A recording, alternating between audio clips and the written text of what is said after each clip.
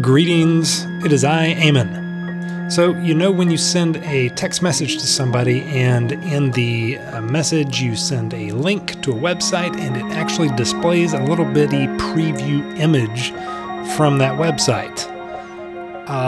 That's not automatic. You got to put that in your site. I realized this the other day when I sent the old Undertow podcast main page to someone, and all that shows up is a generic little dinky little link. I was not happy with that. I want it to look awesome, so I Googled it, and wouldn't you know it, there is a specification you got to do in the head of your HTML document. You got to add a couple meta tags. It's pretty simple, actually. The first one, you do a meta property is equal to OG title, and you put in the content there, whatever you want to show up in the text. So that'll be the caption, if you will, underneath the image. In my case, I put Undertow Podcasts, and then it says Undertow Podcasts, and right underneath that, the actual web address in the little gray background caption. Then you've got another meta property, OG image. And in there, you simply put the hyperlink to wherever the heck the image you want displayed lives.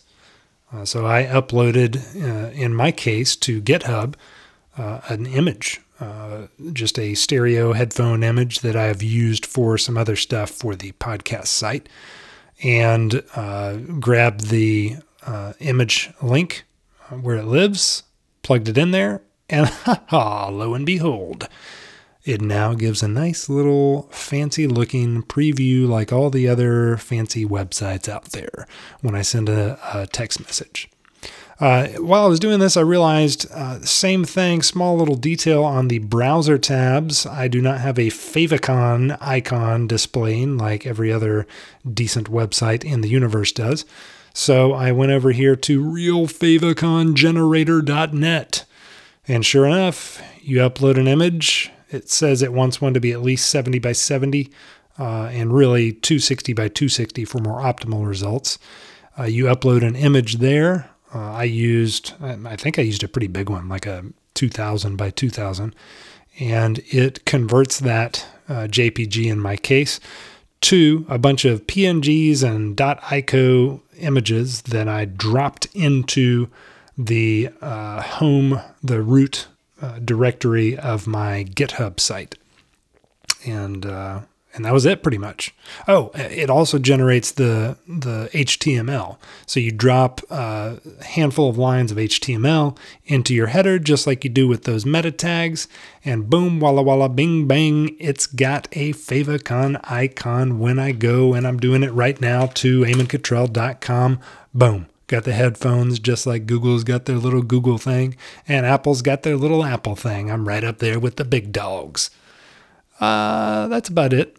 Just wanted to share that little fun little tidbit, and I'm scratching away at learning little bits at a time over here.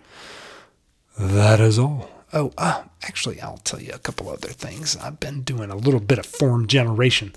Found a pretty sweet site called Tripeddo the other day.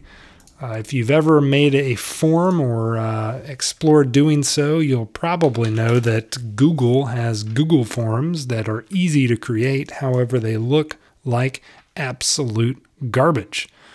So I've never really been happy about that. The obvious go-to site is expensive, Typeform. I don't want to pay for it, and I don't want the cheapo version for free. And I stumbled across a really excellent free option called Tripeddo. Makes sweet, slick forms that I really like. A couple different variants and versions. You can embed them. You can actually use them in your projects. They've got all sorts of developer tools built in. And but what I've used them for this week is simply in their online creator version. Or mode. I've just done a drag and drop and created my own forms with some logic on their online little studio thing, and it has worked splendidly well. I've been real impressed with it. But the only thing that I think Google Forms has a leg up on them so far is that the Google Forms obviously can hook up real easily and automatically to Google Sheets and submit responses to a Google Sheet pretty simply. So Tripeddo doesn't really have any such luck there as far as automation goes. You can have your results emailed directly to you, which is good, one by one. Or you can go in and download the CSV file, which is great, standard issue there. You can then pull it into Excel, you can import it into Google Sheets, and you can make it do what you need to do. But that's just for whatever is in there and you download. You can't have the automation set up so that the new responses also fill into that Google Sheet. I went over to Zapier, my good friend Zapier.com, and figured we could make a little Zap to allow that to happen. And sure enough, you can use webhooks.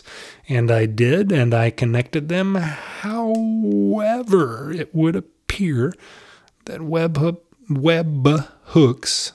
it's not a hard word, webhooks on Zapier are part of the premium feature pack. So that would have cost $20 a month to get premium Zapier, or at least the first tier. They've probably got multiple tiers, and I have no use for spending another $20 on anything a month right now, so I passed on that. But Tripeddo still wins on form for their form builder.